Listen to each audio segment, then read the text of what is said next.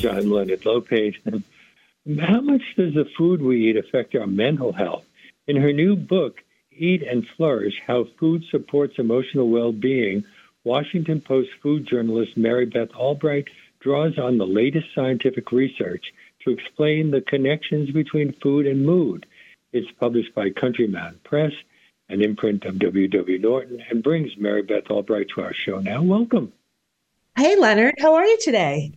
Okay. Well, you begin your book by pointing out that food is pleasurable and that our brain activity can be mapped and studied. Is it different when we eat alone or with other people? Go ahead. Well, I'll go ahead and answer the question because the first thing you bring up is food pleasure. And I love that that's the first thing you brought up because it's the entire first chapter of the book. It's all about food pleasure because we forget that food pleasure is a form of nourishment, is a type of nourishment that food gives us. It's not just about nutrients. It's not just about fiber, although those things are important. I wanted to make sure that when I came to the science about how food and mood are inextricably entwined, I wanted to come at it with the mind of a food writer because, and a person who loves food, because I think that that's how all of us at first come to food. And then we're also concerned about the nutrients and that kind of thing. So yeah, there's a lot going on in our brains with food pleasure. Is there something specific that you wanted to know about? Well, you write about the time you drank wine and kale juice inside an fMRI machine. What did you learn from that? Yeah, it's not the usual reason that people go into fMRIs, right? And it's funny because if you know anything about functional MRIs, it shows the activity that's happening in your brain while you're doing something. Now, people are thinking about fMRI or MRIs. Generally, they're like those big tubes and you have to lie down and it's really noisy and that kind of thing. But there are food labs in this country that have this setup so that the liquid will drip into your mouth while it's looking at what's happening in your brain. And what this researcher who is doing this is Dr. Eric Stice out of Stanford University, and he usually does research with milkshakes. And I showed up at his doorstep with some wine and some kale juice as well.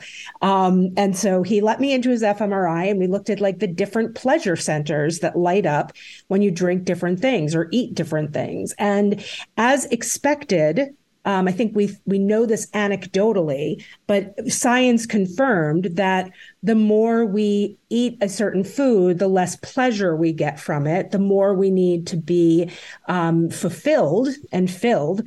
And so there's a lot of research going on around that.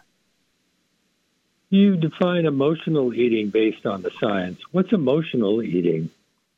Well, it's interesting because when I started doing this research, it was 15 years ago. I was at the Surgeon General's office and working for C. Everett Koop. Well, I worked for C. Everett Koop prior to that. Now, after Dr. Koop retired, I worked for him for years. And then I went to work at the current Surgeon General's office in public health, and there was a journal article that crossed my desk that showed that if you eat omega-3 fatty acids, that it reduced the incidence of aggression in men. And that was 15 years ago. And the research has really just exploded from there because that was the first time 15 years ago that I'd seen an article in a peer-reviewed journal that was about how food and mood affect each other. And in the past 15 years, the research has really exploded and shown that having an eating pattern that we often think of as a healthy eating pattern, right? Fruits, vegetables, whole grains, fatty fish, healthy oils, actually also can reduce the incidence of depressive symptoms and anxiety symptoms. And it's really groundbreaking research. So that's emotional eating, right? You interpret complex studies from the new field of nutritional psychology. What's nutritional psychology? Yeah, and to get back to the emotional eating question, I'm sorry I didn't answer that question. No, please. Yeah, no, what the science shows is that food and emotions are entwined, and we can either get to know this connection and get to know how to use it, and use our biology in our favor, or we can negatively label things emotional eating and say, oh, I don't want to do that anymore, and deny that we do it. But the truth is that all eating is emotional eating, because our emotions are processed by our nervous system. They tell us, our emotions tell us how we feel about things that are going on outside of us, outside of our bodies. And the food, when we eat anything, there are biological reactions that happen in our body. It could be a carrot stick, it could be a piece of cake, but there are biological reactions that affect our emotions. And that food we eat actually creates the neurotransmitters and the hormones that create our emotions. And so all eating is emotional eating. And that's why I really wanted to redefine that term, so that we can take that back for those of us who really love food and who might feel like we have intense emotions. We can take that back. We can reclaim that phrase and use it to our advantage by getting to know our biology. Does it matter whether we're eating with another person or a couple of people or a lot of people? Well, shockingly, yes. It's so interesting. It's something in the book even though the nutrients are the same in all the cases? Yes, the nutrients are always the same. There's nothing hoo-hoo going on, right? But in Eat and Flourish, in my new book, I get into what I call the feast paradox. And in America, I'll tell you what that is. In America, we often associate eating less with having better health, right? We're all trying to eat less. We're all trying to, eat less food. But the feast paradox is that people who eat consistently with other people eat more, but they enjoy better health outcomes. And we don't know what the mechanism is for that, but there's research globally that shows this in America, in England, in Australia. In England, actually, in the United Kingdom, they have a program called the Big Lunch, which is based in science that encourages people to eat with their next door neighbors, because we find that people who have those strong relationships have better health outcomes and live longer. And so one big way to commune with other people is over food. And anytime we eat anything, there's dopamine released in our bodies, which can encourage us to bond with other people. So that's right. The nutrients are the same. There's no magic here. And it's all just about, the power of the food system that we have right now. The system is really perfect. We're just not using it. We're going to things that are not as nourishing as the whole foods are. What about just our biology? Don't our bodies, don't some people's bodies deal with nutrients differently than others? 100% yes. And every body is different. And, obviously talk to your doctor about this. What I did in this book is combined research from all different disciplines, from neuroscience and from biology and from nutrition science, to figure out whether this food-mood connection exists. And it's resoundingly yes. But we need to use it. We need to eat actual food, real food, and not just the ultra high processed foods that can really damage a body through inflammation. But your question about how differently people react to different foods, whether it be the nutrients or whether food allergies or anything like that. I need to mention here something that is called the gut microbiome. And the gut microbiome is the collection of trillions of microorganisms, and that's bacteria, that's viruses, that's fungi that live in your digestive tract, between your mouth all the way down to the other end. And there are trillions of them living in there. And each one of those trillions is its own unique being. It's its own unique microorganism. And everybody's gut microbiome is like a fingerprint. Everyone's is a little bit different. But the gut microbiome really influences a lot of how we behave, our social behavior, our sleep patterns.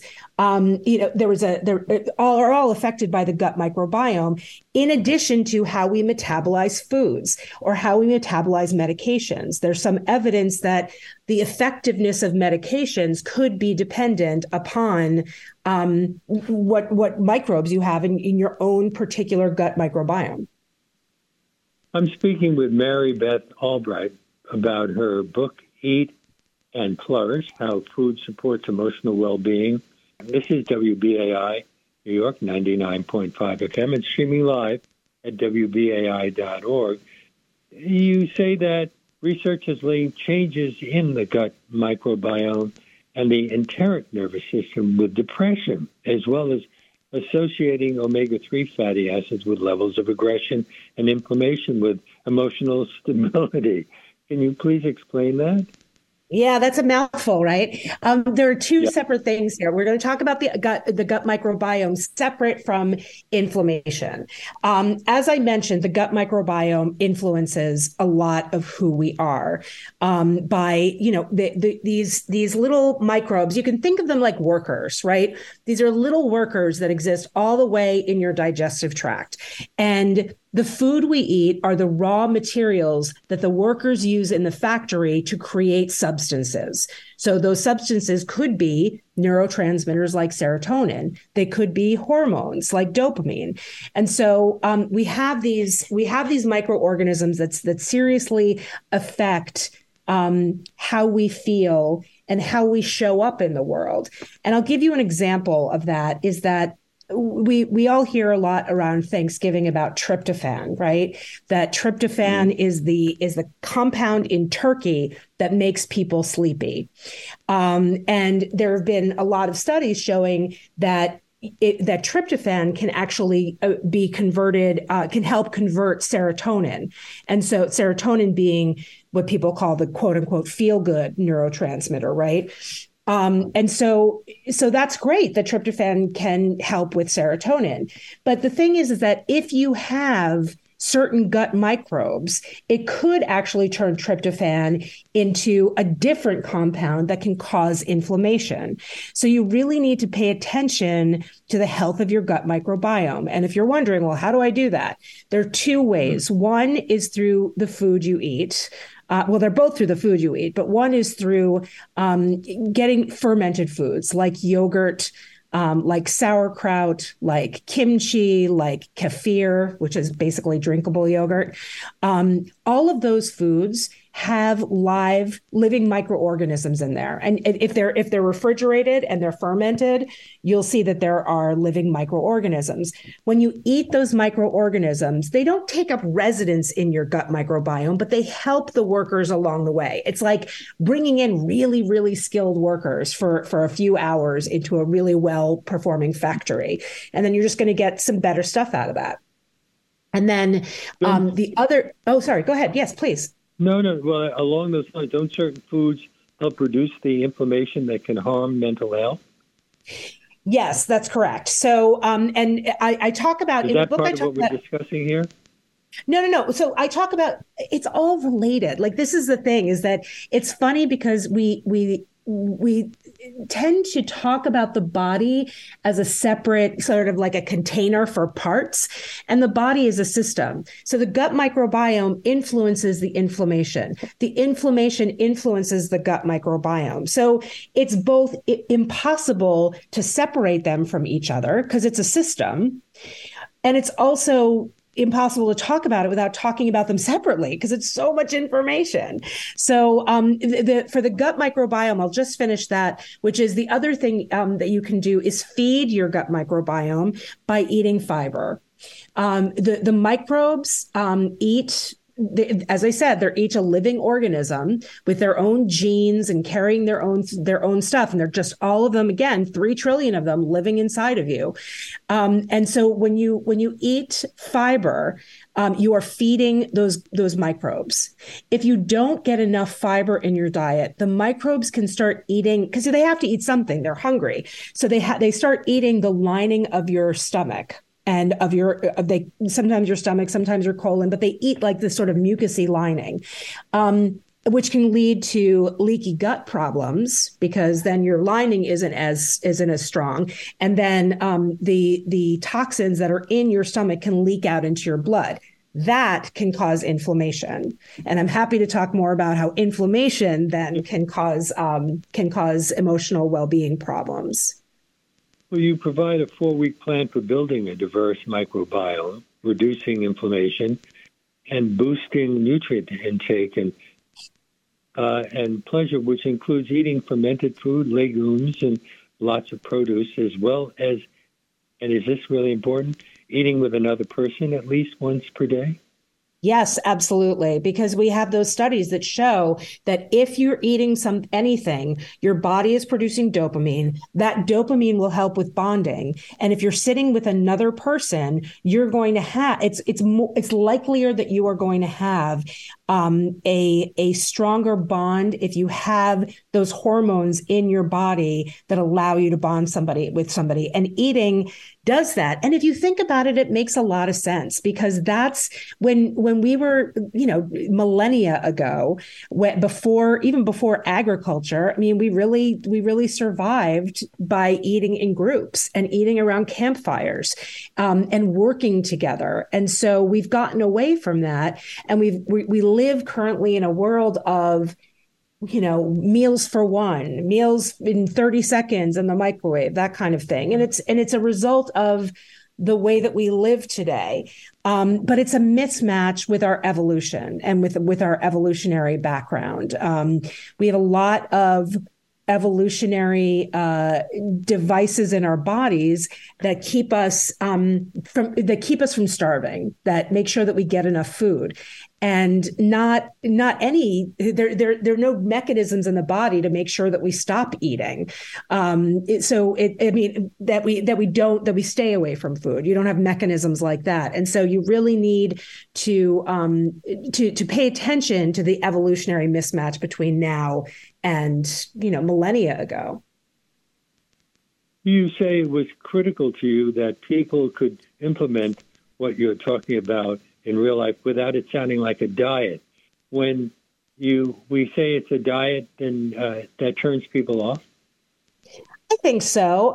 Just from anecdotally, again, from my experience in the world, I do think that diets turn people off. And it is, it's very, all of the science shows us that it's very difficult to stay on a rigid diet plan. It's not impossible, but for most people, as we can see, a lot of people who have tried to lose weight or whatever, most people have found it difficult, if not impossible, to stay perfect on a diet. I also was concerned about, there's a lot of weight stigma in this world, and there's a lot of information that we have now about just how damaging weight stigma can be for people, for their emotional well-being. So regardless of, what you think about the biological bases of obesity or having extra weight or whatever, having that feeling that you're not enough, or having that feeling that today you're not good enough, but tomorrow you will be, that's not good for your emotional well-being. So that's one of the reasons I really tried to stay away from the weight discussion, because it's not helpful at all. It's not that weight doesn't have anything to do with it, because weight can affect inflammation. And then that inflammation can affect your emotional well-being. But it doesn't make sense to focus on it, because that's not the evidence that we have. A listener writes in to ask about the impact of sugar and antibiotics. Yeah, so I'll take those one at a time. Sugar can really cause a lot of inflammation in the body. And it's not, I talked about how the Mediterranean diet has a lot of evidence behind it. The Mediterranean diet doesn't include no sugar. I mean, it includes like occasional desserts, or even a dessert a day. But if you have a bunch of refined sugar as part of your overall eating pattern, if you're eating a fair amount of refined sugar every day, that can cause inflammation in your body. And let me explain a little bit more about inflammation, because inflammation is just your immune system at work. Think about it this way: you cut your finger, and the finger gets swollen and red, and it gets a little warm. That's your immune system at work, because your body is sensing that something's wrong, and it's going to help it. Now, our bodies tend to react to ultra high processed foods, including those with a lot of refined sugar, as a threat to our system. So when we eat those foods as a part of our dietary pattern, our bodies tend to become inflamed.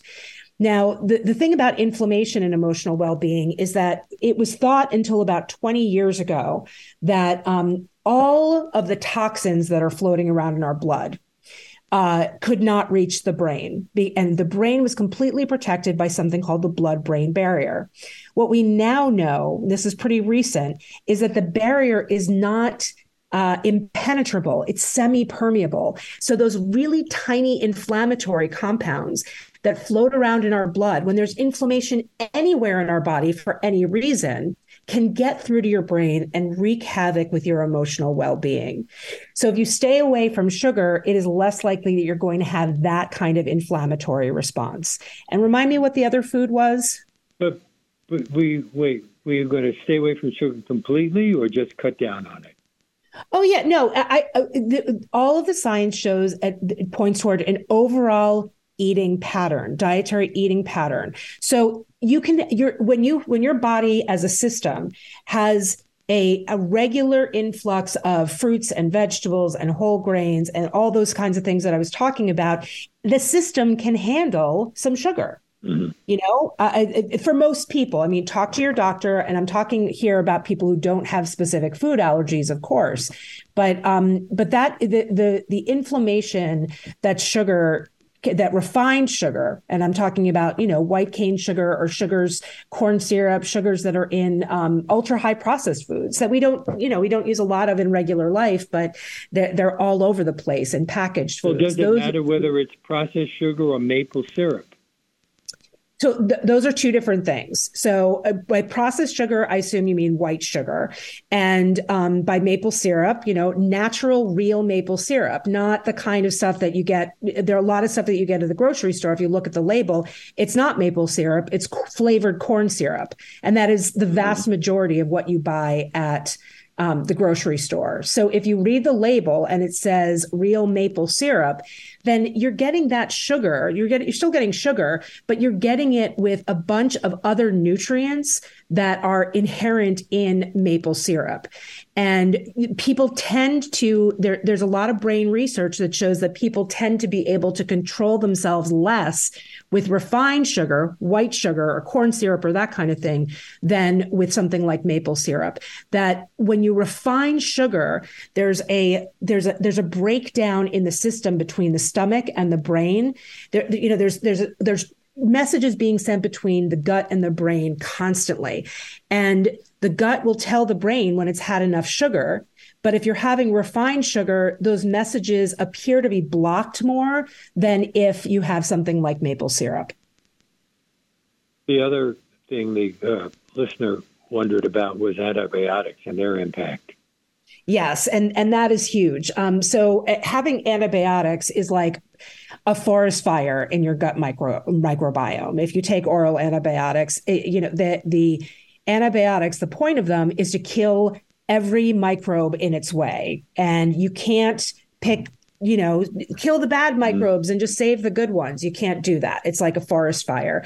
And so and I'm not antibiotics. I mean, yay, antibiotics are, life-saving and crucial in some situations, but they are overused in today's food supply system. And so if you are on an oral antibiotic, you need to pay attention to repopulating your gut microbiome with those foods I was talking about, like yogurt, like fermented foods, and eating fiber. And the other thing is to really watch out for antibiotics in other places in the food system, particularly in meat. When you have meat that is raised in very small, tight conditions, which, most farms, most commercial farms are like that. You need to use antibiotics to keep the animals healthy. But then those antibiotics can get into the meat, and then you're getting antibiotics by eating large scale raised meat without even meaning to, and sometimes without even knowing it. You're listening to Leonard Lopate at Large on WBAI New York, 99.5 FM, and streaming live at WBAI.org. I'm gonna be around my vegetables. I'm gonna chow down my vegetables. I love you most of all, my favorite vegetable. I hope you're enjoying my conversation with Mary Beth Albright. If you sign up to become a member of WBAI during today's show with a contribution of $50 or more, you can receive a free copy of her book, Eat and Flourish, How Food Supports Emotional Well-Being. To do that, just call 212-209-2950 or go online to give2wbai.org during today's show, and we'll be happy to send you a copy. That's 212-209-2950 or give and then the number 2, WBAI.org. But don't forget to make that $50 donation in the name of Leonard Lopate at Large, and we thank you very much. And return now to Mary Beth Albright. Her book, Eat and Flourish, How Food Supports Emotional Well-Being, is published by Countryman Press. She's a writer, editor, executive producer at The Washington Post. She was a project director and subject matter expert for the U.S. Surgeon General and appeared on Food Network as well. Now, let's talk about some of the research that you describe here. What's the nature of Felice Jacka's work?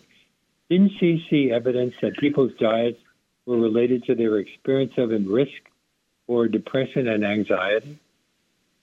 Yes. Well, that study, Felice Jacka is in Australia, and she actually did the first randomized controlled study, dietary study, that showed that the Mediterranean diet by itself could reduce depression and anxiety symptoms more than talk therapy alone. And, when I wrote this book, one of my biggest concerns was that people would say, oh, okay, well, now I just need to eat this way and I'll be fine. And the message here is never to stop going to see your therapist. The message is not stop taking your medication, but it is that food is a tool in the toolbox that can really help. And that's what Felice Jacka's research showed. And then that was in Australia, and then all the way on the other side of the world. Wait, I want to continue with her just a moment longer. Please go ahead. Yeah. She wrote, as you point out, that Western-style diets that are high in sugar and unhealthful fats, low in nutrients, high in ultra-processed foods lead to depression, and anxiety as well, but most notably in women, more than in men. It's not that it's more than in men. It's because we don't have the large scale studies that we would need to be able to say that women are more sensitive to these changes in their food supply than men are. What we can say is that we know that what you eat matters. The dietary studies are so difficult to do because short of putting a webcam on someone's forehead and recording everything they eat all day, every day, it's very difficult to get the kind of control that you need for science. And that's why it's hard to get people to do long-term dietary studies, because as maybe you've experienced, I've certainly experienced, when you are told that you can only eat a certain way and you can't have this food or that food, that doesn't always last very long. And so the dietary studies that have the kind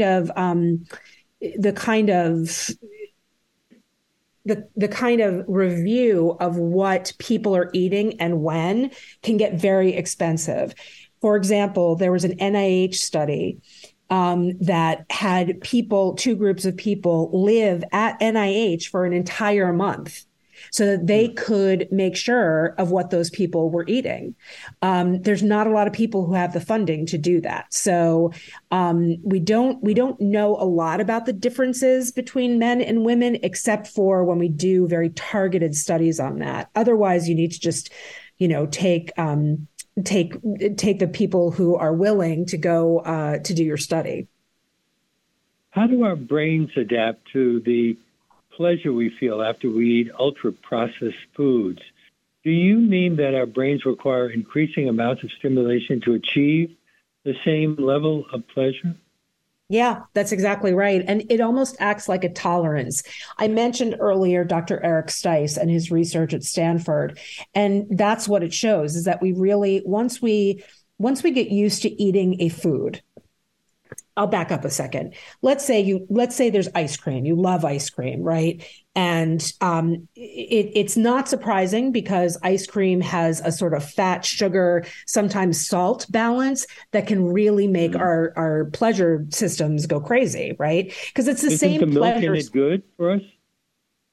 Oh yeah, sure. I'm just saying that when you combine fat and sugar and salt, it can really cause our pleasure circuitry to not overload, but get flooded with pleasure. Now, there are other times, it's the same pleasure circuitry that is used for everything. Same pleasure circuitry with sex, same pleasure circuitry with in the brain, same pleasure circuitry with good music, listening to good music. When you see the same circuitry lighting up in the brain. So we know that it's all going through the same way. But when you enjoy something that is one of these foods over and over and over again, you build what is essentially a tolerance to it. So every time you eat it, your brain gets a little less pleasure and a little less pleasure, which is why, one of the biggest tips in the book is about diversity of your diet, no matter what you're eating, because then you're not only learning to enjoy new foods, but it's also that your brain isn't getting used to any one specific thing. There's a idea that is called Hebb's postulate, that is the neurons that wire together fire together, and that's just a fancy way to say neuroplasticity, which is that our brains are constantly learning. The neurons in our brains are constantly learning how to communicate with ourselves, with each other. And you mentioned earlier the enteric nervous system. When we hear about the nervous system, a lot of times we just think about the brain and the spinal cord. But there is something called the enteric nervous system that is in constant communication with the brain and spinal cord. But the enteric nervous system is the nervous system of the gut. The gut has its own nervous system that sends signals to the brain about what's in it, how it feels about it, that kind of thing. So this gut-brain axis, this loop that's constantly going on, is highly influenced by food. And now, I think we've all known that for a long time just from our own lives, but now we can see it through the science. Does everyone in the science community agree on what the latest research is coming up with? No, does everyone in the science community agree on anything, really? On anything. Yeah. And that's the nature of science. That's what's so great about it, is that science is a process. It's a process of having an hypothesis, of testing it, and then having more information. It's not that science changes, it's that it evolves.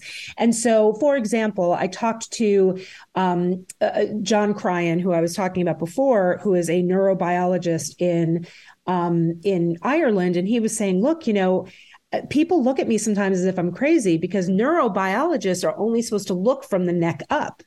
We don't look at other parts of the body to see what's going on. But now that we're starting to see the body a lot more as a system, we're starting to see these things. And so, I think there's no disagreement. I shouldn't say there's no disagreement. There's always disagreement. But there is general consensus that what you eat affects how you feel. The thing that is unknown is the mechanisms. And of course, by mechanism, I mean, how does it happen? right? Like, it's not just in science, you also need to figure out why things happen, not just that they happen. And so there are a lot of scientists who are looking for, like the one great bacteria that's going to cure everything, right? That's going to make you feel well and it's going to make you lose weight and that kind of thing.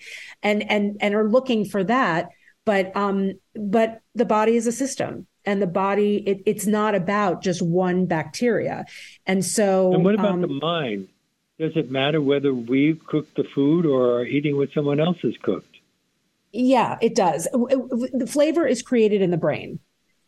We always think about flavor on the tongue. That's taste. That's one of the senses that creates flavor, but all of our senses create flavor.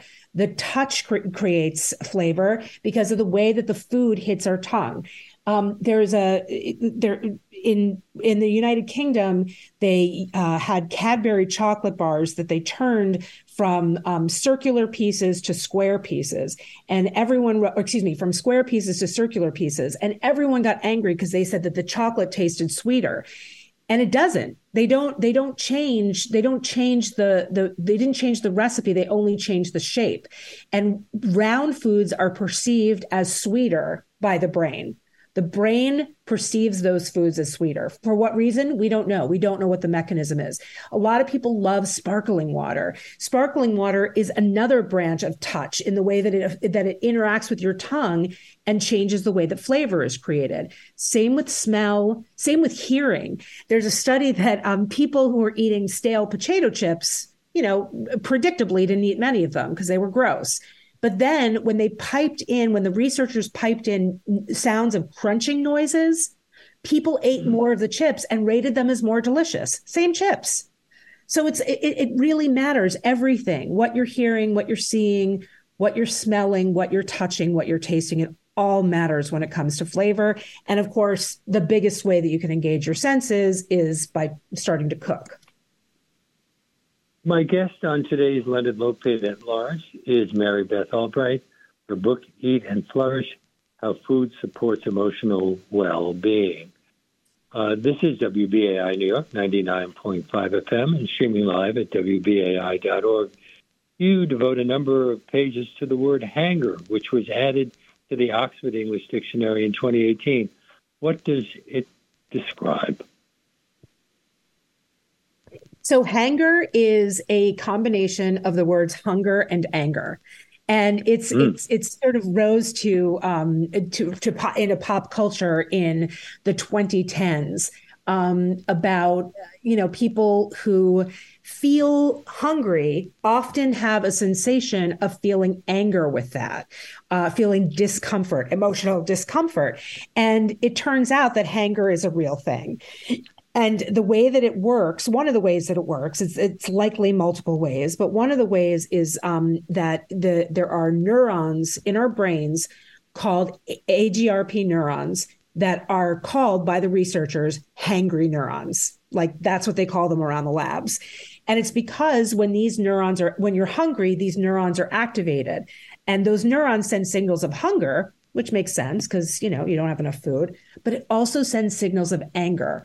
And evolutionarily, there's no reason that had to happen, except for, they believe, the idea that evolutionarily, millennia ago, it wasn't enough for humans to feel a hunger pang, to let them know, if you don't have something to eat soon, you're going to starve to death, right?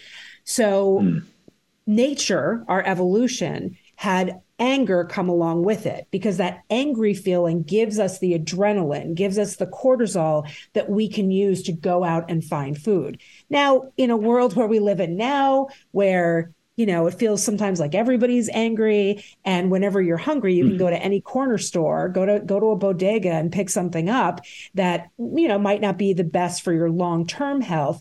Hunger can be a real problem. And so it's important to know that, because that's just another way that your food and emotions are entwined. Politics comes into everything. Are hangry neurons a reason some people don't like to be on diets? I don't know. I would assume and guess yes, that is part of it. Because there, and that's what I mean by, when I say focusing on weight isn't really helpful when you're talking about emotional well-being. That's what I'm talking about, is that if you're focused only on weight or solely on weight or even specifically on weight, you're probably not going to get enough food at some point. And that is going to mess with your emotional well-being. So not only are you going to have that hanger come into, combat with your mental health, you're also going to be setting yourself up for thinking that you're only good enough if you're a certain weight. And that is absolutely not true. You describe a study in which students wore sensory deprivation gear and tried to track the scent of chocolate from one point to another. What was the reasoning behind that study? Some studies, it's just like people just do. I mean, I there is a reason behind it, but I also think sometimes these researchers are just like, oh, that sounds interesting. Let's try that out. It was to show that human sense of smell was that human sense of smell could track that smell of chocolate, and could track that smell of chocolate even better than it could track something that was less caloric than chocolate. And here's why that matters, because we eat what we smell. And our brains have this, our guts have this sense, this sensory, this gut sense that it sends to our brains when we've had enough nourishment. Our bodies are evolutionarily designed to go after food that is more caloric, that has higher calories, because that's, again, we have all these systems in our bodies that make sure that we get enough food, but very few, if any, to make sure that we stop eating. And so they wanted to show that the human sense of smell was important, was powerful and important to what people actually wind up eating. And they certainly did. There was another study done by the same group that showed that students who were walking around a city block had greater recall memory for where the high caloric foods were than recall memory for stores that had lower calorie foods. It's just this thing in our brain. Our brains are obsessed with getting enough food. And so understanding that and being able to work with that is critical. We don't have a lot of time left, but I wanted to ask you a couple more questions. Don't the ups and downs of our lives often affect what we choose to eat? Does it matter if we're going through a period of stress? Oh, gosh, yes. The book is about what we as individuals can do in our everyday lives right now. There are so many upstream problems that need to be addressed to improve the global mental health epidemic that we are in right now. Well, we have a pandemic going on as well. Absolutely. And that has affected it. And I could go into all kinds of statistics about how much worse mental health is now than it was 3 years ago. But it's a problem. And there's also a loneliness epidemic in this country that the current U.S. Surgeon General has said can reduce lifespan equal to 10 cigarettes a day. Just from being lonely. And that goes back to what I was talking about eating with other people and the importance of that.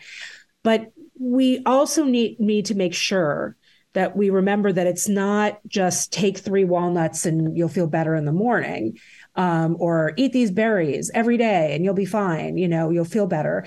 Mental health, emotional well-being is, as you said, really complicated. And there are a lot of things going on in everyone's lives that, my father passed away a month ago.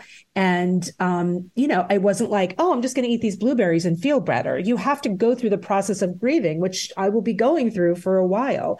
It doesn't get rid of your emotions. It helps you to process those emotions. And I think that's really critical in today's world. I've been speaking with Mary Beth Albright of the Washington Post about her new book, Eat and Flourish, How Food Supports Emotional Well-Being, published by Countryman Press. I'm sorry we've run out of time. There's so much more to talk about, but it's been a pleasure talking with you. Oh, Leonard, I've really appreciated it. Thanks for your trust, and thank you to your audience for taking the time to listen. And that brings us to the end of our show. If you're just discovering this program and would like to hear more about 1 hour deep dive interviews, you can access our nearly 700 past shows streaming on demand at WBAI.org. Our podcast, which has surpassed 1 million plays, is available on iTunes, Apple, and everywhere else you get your podcasts. And if you would like to write to me, my email address is leonardlopate@WBAI.org. Before I sign off today, I need to ask you to support WBAI to keep the show coming to you weekdays from 1 to 2 p.m. We're asking all of our listeners who have the means to do so to make a contribution at whatever level they're comfortable with by calling 212-209-2950 or by going online to give2WBAI.org right now. That's 212-209-2950 or give and then the number 2WBAI.org. And as I mentioned earlier, if anyone who makes a contribution of $50 or more in the name of Leonard Lopate at Large right now can receive a copy of the book we've been discussing, Eat and Flourish, How Food Supports Emotional Well-Being by Mary Beth Albright. So why not make that call right now, 212-209-2950, or go online to WBAI.org. And you might also consider becoming a sustaining member, what we call a BAI buddy, for $10, $15, $20, $25 a month. If you do, that will help us to plan for the future. But either way, it's important because BAI doesn't take foundation grants. We rely 100% on listener donations. And we're the only radio station in the New York dial that's 100% listener sponsored. Your support is tax deductible. We're off tomorrow, but we hope that you can join us again on Friday when our favorite industrial hygienist, Winona Russell, will be here to discuss the latest health issues and take your calls. We'll see you then.